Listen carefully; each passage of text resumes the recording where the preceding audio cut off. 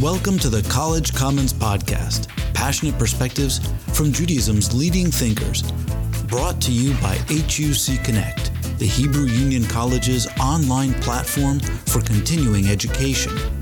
I'm Joshua Holo, your host. Welcome to this episode of the College Commons Podcast and our conversation with Lisa Brahan. Lisa Brahan is a Jewish genealogist, researcher, and writer. Inspired as a young girl by Alex Haley's Roots, she spent many summers audiotaping the stories of her grandmother's traumatic childhood during the 1917-21 anti-Jewish pogroms in the Ukraine. With the help of curators in 4 countries, Brahan uncovered documents written in 5 languages that would help to validate her grandmother's tales. In 2003, she assisted in finding the lost location of the original manuscript Megillat HaTevach, the Scroll of the Slaughter, one of the most important primary sources on the Ukrainian pogroms. These sources were the foundation of our topic today, Brahan's book, Tears Over Russia, A Search for Family and the Legacy of Ukraine's Pogroms. Lisa Brahan, thank you so much for joining us on the College Commons Podcast. Thank you, Josh, for having me. I'm thrilled to be here. I'd like to start off by framing the book for our audience. In truth, I think, as you know, many Jews, both in Israel and the United States, have at least some remembered connection to the Ukraine, and almost as a corollary, unfortunately, to the pogroms of the Russian Empire. Your book dives into one person's experiences of that world, or really a family's experiences of that world. Can you frame your grandmother's story for us in the history of the region that so many of us share in our own family stories? I do believe that most or many Ashkenazi Jews around the world have at least one ancestor that they can actually trace back to the Russian Empire, because we're talking about the Pale of Settlement. All of my ancestors come from this region. So there are a lot of people who have a similar story in their background, whether they've uncovered it or not. I think the majority of our ancestors from this region immigrated to the United States from the 1880s to the early 1920s. So this time period, about 4 decades, we had 3 major waves of pogroms in the area. My grandmother's family was from the last of the 3 waves. This was 20 years prior to the Holocaust. But whether your ancestors came in the 1880s or the early 1900s from this region, chances are they endured similar things that my grandmother's family endured. When I research, I find that families shared the same journey, the same path. Their stories were almost all parallel. I could almost tell where they were going and what they were up against. So it's not just my grandmother's story or my family story. It follows an entire community, her town of Stavisht, which was located a little less than 80 miles south of Kiev, but it also encompassed many families from the region. One that I want to really bring up that I really found really fascinating was actor Dustin Hoffman. Now, his family is not in my book, but I watched an old episode of Finding Your Roots with Dr. Gates, and Dustin was interested in his family's Jewish history. And I found it very striking that he learned for the first time about his grandfather, Frank Hoffman, who was already living in Chicago, who received a letter from his father, who lived in a town where my grandmother fled to. It was called Belitserka. So my grandmother fled there from Stavisht. This is during 1919, during the pogroms, and their families lived in the same community. And Frank Hoffman, that's the grandfather of Dustin, received a letter from his father, and then another person in my grandmother's family who lived in Belitserka wrote their son in America. So both sons received a letter simultaneously, not knowing about the other one. They were both told, look, if you don't come and save us from these pogroms, we're all going to die. So his family story is parallel, where his grandfather goes back within 2 weeks of the gentleman from my family who goes back to save them. And, you know, it was a very dangerous time. All the Jews in Ukraine were fleeing from the pogroms, and these 2 men were really the only Jews trying to get in. So Frank Hoffman goes back, and he was arrested by the Bolsheviks And unfortunately, Dustin Hoffman found out on this episode that Frank was arrested by the Bolsheviks and he was executed. And the man in my family who really has the wildest stories in my book was named Barney Stumacher. And he set sail within 2 weeks of Frank Hoffman. And he was arrested when he got into Ukraine. And he was scheduled to be executed, but somehow he talked his way out of it. Soldiers helped him. He escaped execution. And he went back and saved my family. He went back for 5 people and he ended up with 80. So even though Dustin's family is not in my book, it was very striking to me that there are all of these family histories and stories out there that are very, very parallel to what my family experienced. And I think when you look into your family history, it's a fascinating journey. Before we get into some of the particularly really moving and challenging stories in your book, I'd like to ask you to tell us a little bit about the research behind it. It sounds like an adventure tale all its own. As an historian, I'm always keen for our listeners to get a taste of the magic and the mystery of the historian's craft, or in your case, of the genealogist's craft. So tell us a little bit about that story. My grandmother told me bedtime stories. She never revealed any of those stories to my mother, who is her daughter. I think it was just too painful. But by the time that she was helping care for me and she was telling me these stories, I was a little girl and I had my mother bring me to the library because I wanted to confirm and learn more about what my grandmother was telling me. So this is a time period from 1917 to 1921 where I believe there were over 100,000 to 250,000 Jewish civilians murdered in these pogroms, where she lived too. It encompassed that area. So I figured I would find other family stories in the library, and I couldn't find any. And as I grew up, I kept looking, and there were some committee reports that I found and things like that, but I was really searching for that family story. So I decided from a young age that I would write the book. This is back in the 1970s. I was a little girl. I had primary sources that were still living. They were 2 generations older than me. And I would take my old cassette recorder and I would go interviewing people. And when I got done interviewing, I would email different archives or write to them because I knew that there were some firsthand testimonies because I saw that the committees took information down. I wrote to 4 different countries and they had materials in 5 languages, and everybody was really nice and sent me what they had. And it was sort of magical, mostly when the translators translated them, because it was like a window opened and I began to see what she was talking about. But it was very difficult to find such materials. So YIVO has the Cherikover archive, which does have information about the pogroms. But I would say back around 2002, an Israeli writer told me he went to an archive in Israel, Gnesim Archive, and he found Megillah Hativa, which was the original manuscript. Let me back up. This was a manuscript written by Eliezer David Rosenthal, meaning Scroll of the Slaughter.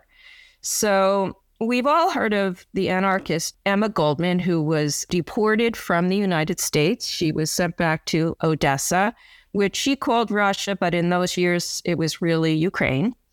And she writes in her memoir that she meets in Odessa Chaim Bialik, the writer, and a man who she doesn't name, but she calls him a quote-unquote literary investigator. And she goes on to say, this man has collected from over 70 towns and cities firsthand testimonies and tombstone lists of Jews that were afflicted in this area of Ukraine, of the pogroms. So when I'm reading this, I'm saying to myself, well, she doesn't name him, but I know that this is Eliezer David Rosenthal. And she knew that there was a manuscript out there that was being put together. So I put 2 and 2 together and I figured this was all the same manuscript.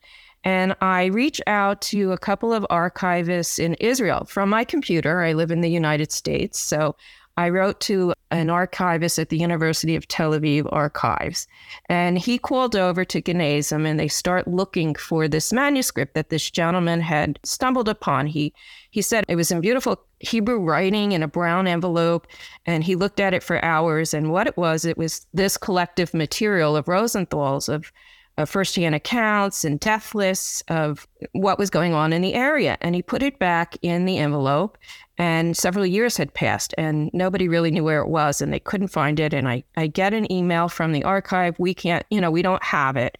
And I pressed that they should still be looking. They called this gentleman and they went back in search of it.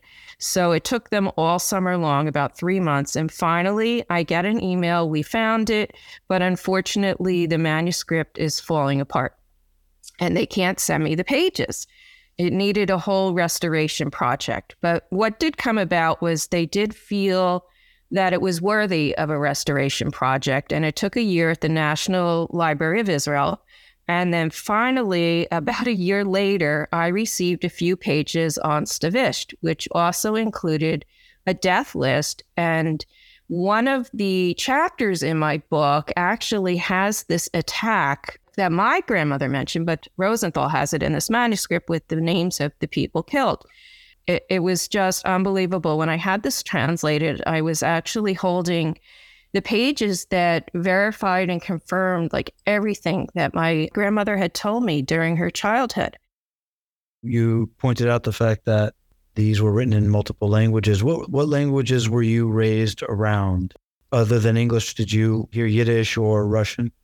Well, in my own household, we only spoke English, but my grandmother, who was my only immigrant grandmother, she spoke Yiddish, and she also spoke Russian fluently, although she refused to teach me Russian. I really wanted to learn that. But she felt like it was the language of the old country, and she didn't want to associate herself with bad memories there.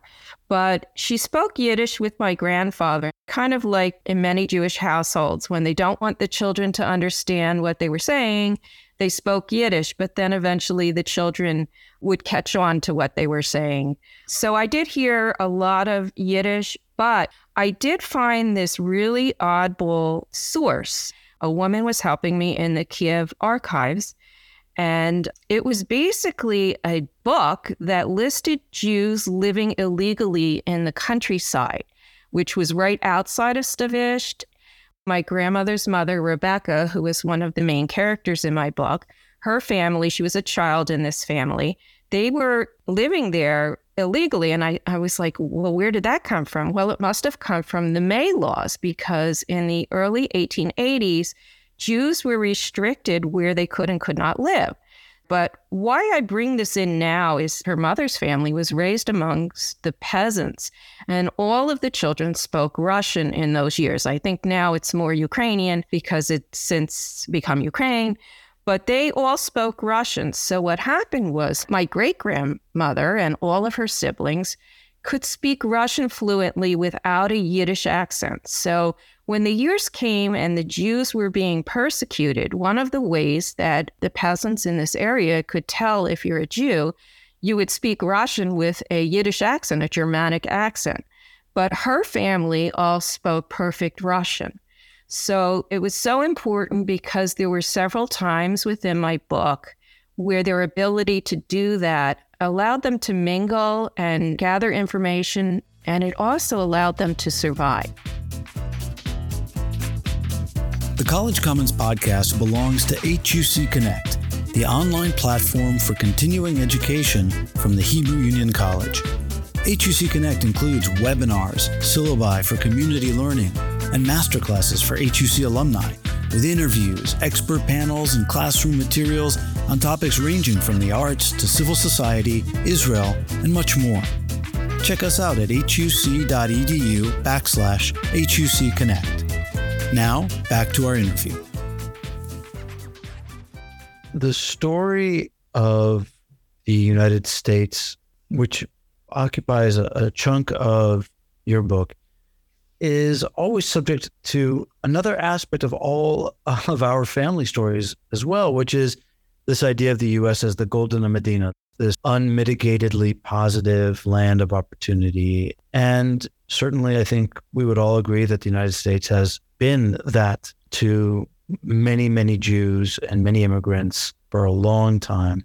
I thought there were aspects of your story that both validate that truth when there were aspects of your story that challenge it, or at least give us pause to recognize that it was more complicated than some kind of fairy tale.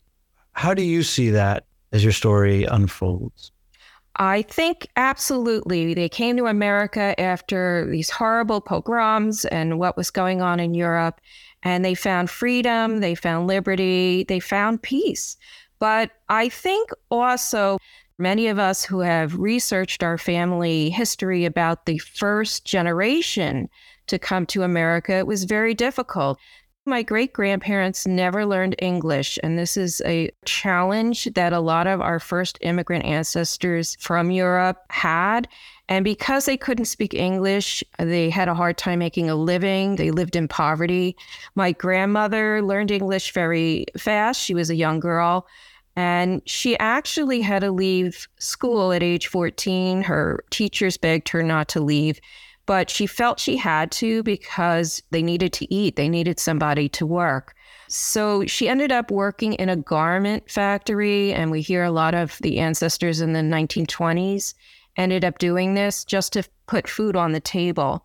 So because of her sacrifices, now my family, 2 generations later, was able to have a better life. We've become educated if we wanted to.